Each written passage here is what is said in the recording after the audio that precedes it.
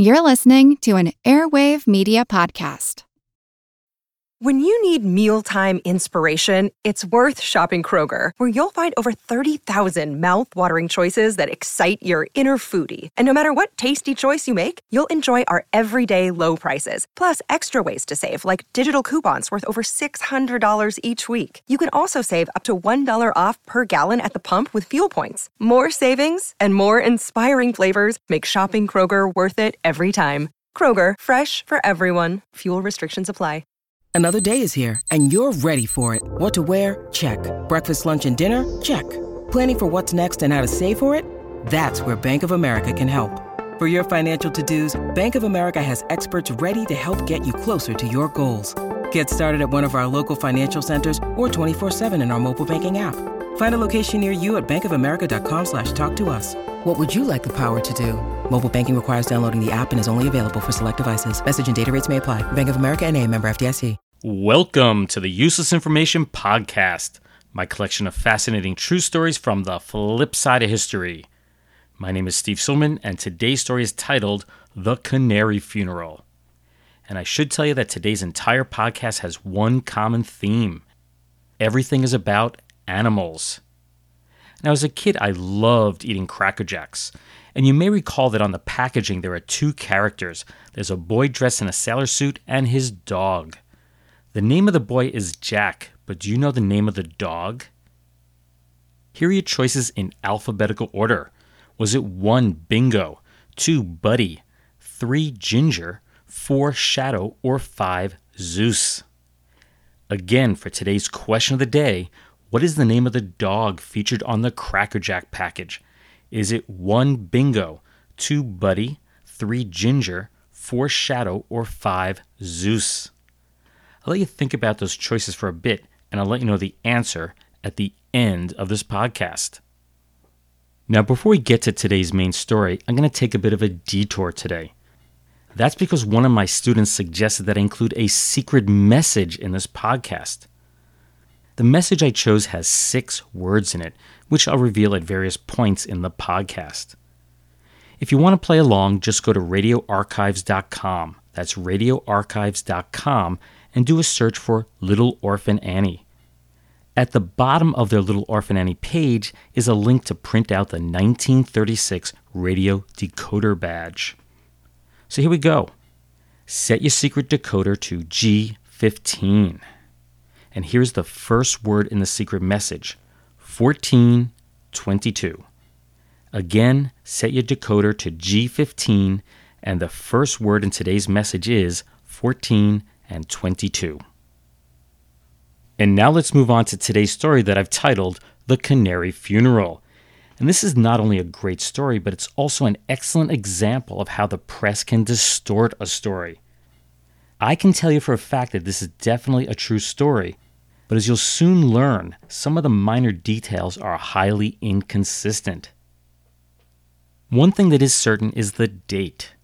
It was on Sunday, August 1st of 1920 that Jimmy, the beloved singing canary who was owned by Emilio Russomano, his wife Marie, and their 12 children, choked to death on either an oversized watermelon seed or he tried to swallow too many seeds at the same time. But either way, this is a very sad day for the family. 4-month-old Jimmy was survived by his parents. Those were 2 other Russomano canaries named Lorenzo and Marie, which he had either purchased or won in a game of chance at Coney Island the previous summer. Russomano, who was either 65 or 66 years old, depending on the source, was so saddened that Monday morning he decided not to open his cobbler shop, which was located at 5 Boyden Street in the Italian section of Newark, New Jersey. Instead, he covered the windows of his store with black crepe. Puzzled, neighborhood residents stopped in to find out what happened, and they learned of the family's great loss. That's when it was decided that Jimmy should have a proper funeral. So Russomano went to see an undertaker to make the necessary arrangements, while the community did their share by donating whatever spare change they could. And the end result was what may have possibly been one of the most elaborate and most unusual funerals ever for a pet. A sign was placed on the cobbler's door that read, quote, "Closed on account of Jimmy's death." For 2 days, mourners lined up outside the door to pay their respect for the late Jimmy. Somber music played nearly continuously from a phonograph. As they entered the cobbler's shop in groups of 2, they found Jimmy lying in a custom coffin that measured approximately 12 by 6 inches, that's 30 by 15 centimeters, and was supposedly lined with red silk. Or maybe it was blue plush, or white velvet. And it may have been made of mahogany. Or, as the New York Herald Tribune reported, it was a cigar box that was lined with white satin and had blue satin forget-me-nots, which was then later placed into a small coffin. We get the idea. The press couldn't get their facts straight, but he was buried in something. What is certain was that Jimmy was surrounded by flowers, burning candles, a crucifix, and a sobbing Mr. Russomanno. To each person he retold the story of Jimmy and his beautiful songs, all the time wiping tears from his eyes with his white handkerchief. The press quoted Russomanno as describing Jimmy as possessing, quote, "a song as sweet as the voice of Caruso." Or maybe he said, quote, "he sang so sweet, like Caruso."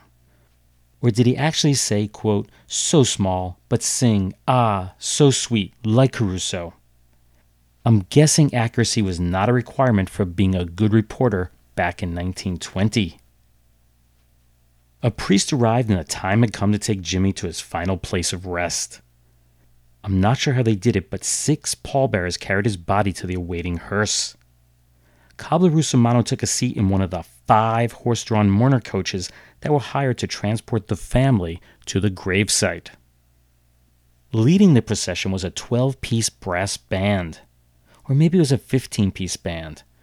One picture I was able to locate of the event is a bit blurry since it was on microfilm, but I was able to count at least 10 instruments. No matter what the count, they continued to play funeral dirges as the procession slowly moved through the streets of Newark. Police had to be called in as the crowd continued to grow and grow.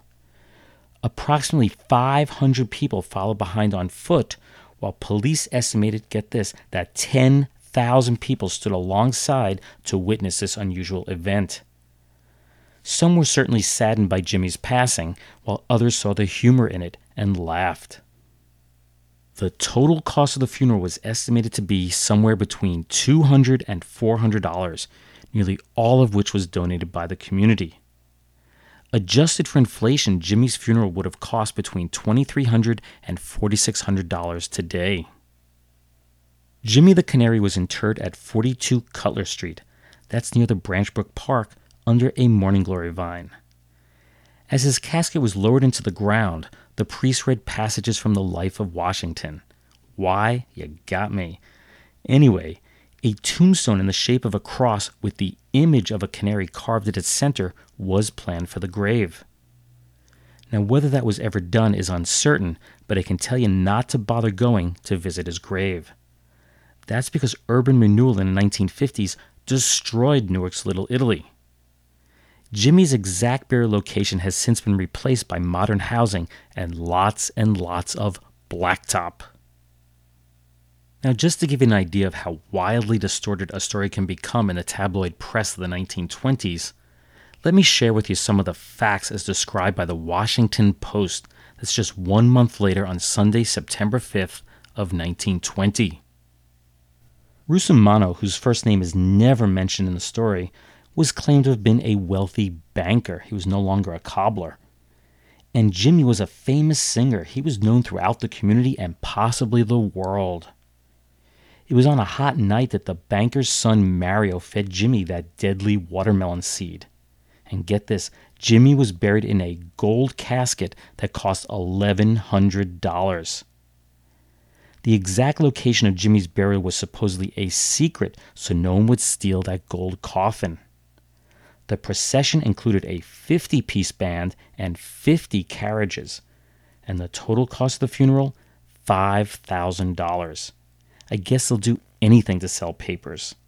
Useless, useful, I'll leave that for you to decide. Here's the second word in today's secret code. 18711. That's 18711 and 1. Want to learn how you can make smarter decisions with your money? Well, I've got the podcast for you.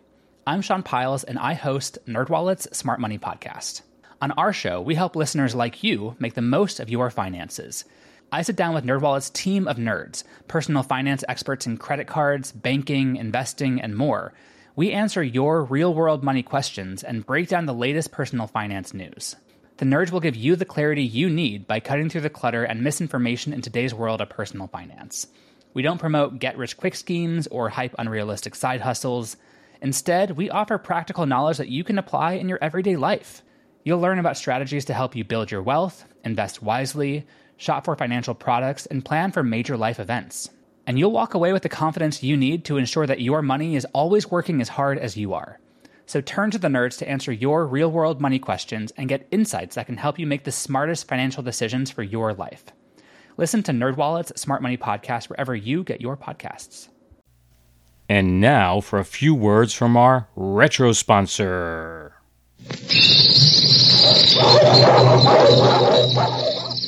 Just listen to our pets. They're calling your pets from coast to coast.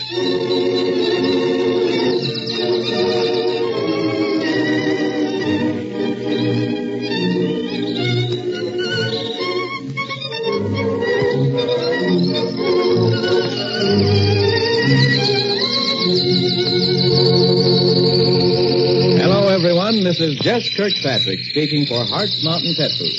Yes, indeed. We want the finest pets in the land to enjoy the finest foods made. Hart's, Hartz, Hart's Mountain. For canaries, they bring that aristocrat of all bird food, Hart's Mountain Master Canary Seed. And for dogs, the delicious between-meal treat, Dog Yummies. Yes, there's plenty of Hart's Mountain food for all other pets, too, including goldfish and turtles. And friends, you'll believe me when I say these are real live canaries in the studio. No bird whistles or mechanical devices could ever duplicate the glorious voices of our master radio canaries as they present their Canary Pet Show with the added transcribed songs of the entire Canary Chorus heard in the background, along with Gloria, our lovely organist.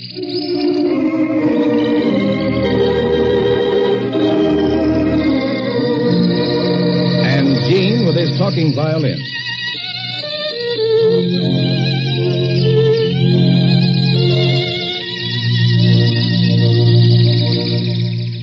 That commercial for Hart's Pets Foods is from the December 3rd, 1944 episode of Hart's Radio Canaries.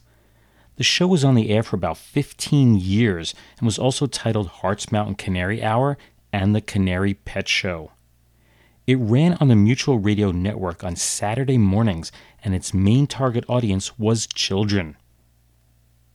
If you like the sound of canaries singing along with organ music, then you would have loved this show. Personally, after listening to this one episode in its entirety, I don't. While few people have pet birds today, they were incredibly popular in the past. Nearly every department store and Woolworths had live birds, and that made Hart's Mountain the largest manufacturer of pet products in the world. But times change, and today it's rare to find pet birds sold anywhere except the small mom-and-pop pet shops. And that has led to a decrease in the number of pet birds in homes today. Since Hart's Mountain products were sold almost exclusively by the larger chains, once they gave up the live pets, Hart's market share dropped. Having worked in the pet industry for over 35 years, I can tell you firsthand that Hart's was, until recently, considered a brand of lower quality and was rarely ever stocked by pet stores. Today, Hart's has both improved their product line and increased the U.S. market share. And that's because Hart's Pet Products is no longer owned by Hart's Mountain Industries. You see, Hart's Mountain Industries is now strictly a real estate owner and developer in the New York and New Jersey area. The pet product division was sold to Japan's Sumitomo Corporation in 2004. Then Japanese pet products manufacturer Unicharm obtained a 51% interest back in 2011. Oddly, Hart's Pet Products still retain their offices in Secaucus, New Jersey, so they pay rent to their former owner, Hart's Mountain Industries. And here's word number 3 in today's secret message. 263. That's 263. And now for a few totally useless yet totally true tidbits from history. It's time for what I like to call News of the Weird Past. Our first story is reported on July 22nd of 1936.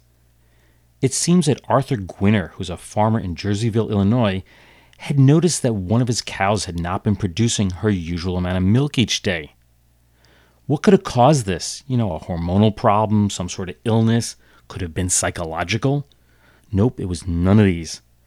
Gwinner suspected that the cow was being milked by, get this, a snake.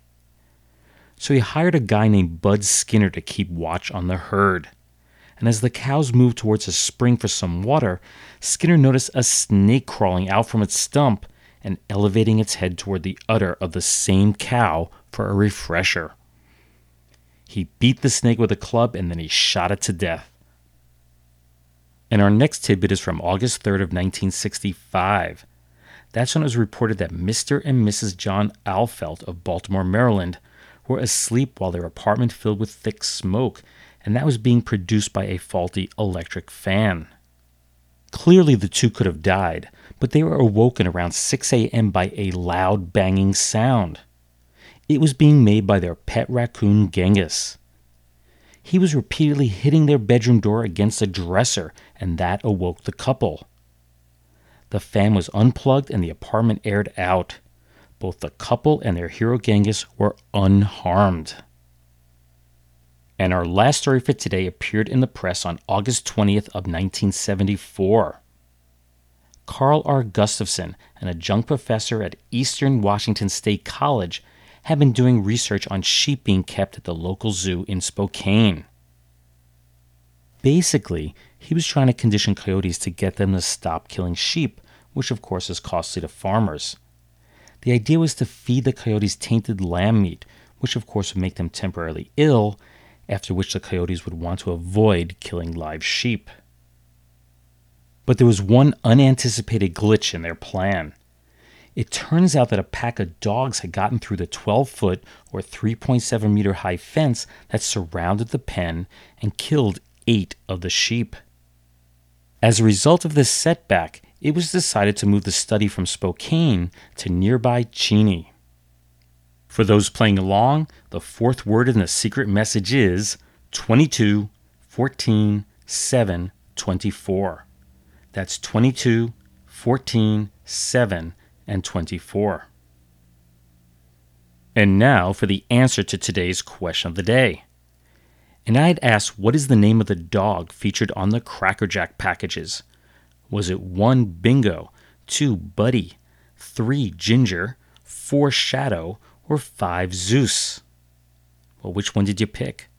Well, the answer is choice number 1, Bingo. The characters of Sailor Jack and Bingo were introduced by Cracker Jack back in 1918. Sailor Jack was actually imaged after a real boy.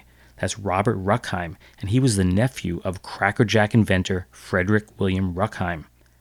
Sadly, Robert died from pneumonia shortly after his image first appeared on the packaging at the age of 8. Now, Bingo was based on a stray dog named Russell, and he had been adopted by Henry Eckstein in 1917. You see, Eckstein invented the famous Cracker Jack wax-coated packaging, and he was a partner in the business. It was back in 1896 when Chicago popcorn seller Ruckheim discovered a way to keep molasses-coated popcorn puffs from sticking to each other. The secret was to add a bit of vegetable oil during the manufacturing process. The name Cracker Jack was supposedly coined by a popcorn lover who said, quote, "That's a Cracker Jack." In other words, the treat was exceptionally good. Cracker Jack started adding the prizes to each package back in 1912. Now, I still have a clear memory of some of the best toy surprises that were hidden in those boxes when I was a kid. I had a magnifying glass, a plastic whistle, a number of plastic pinball games, the tiny toys with a metal BB that rolled around inside. But the last few times I've eaten Cracker Jack, I was very disappointed. First, the number of peanuts have been greatly reduced in the overall mix. And then, the toy surprises are either worthless stickers or temporary tattoos. Yuck. Anyway, I don't recall ever getting a secret decoder in any package that I opened, but here's the next word in today's secret message. 22, 21, 7, 3, 2, 21, 3. That's 22, 21, 7, 3, 2, 21, and 3. At the time, I only felt a punch. I think everything went wrong. His drug of choice was heroin.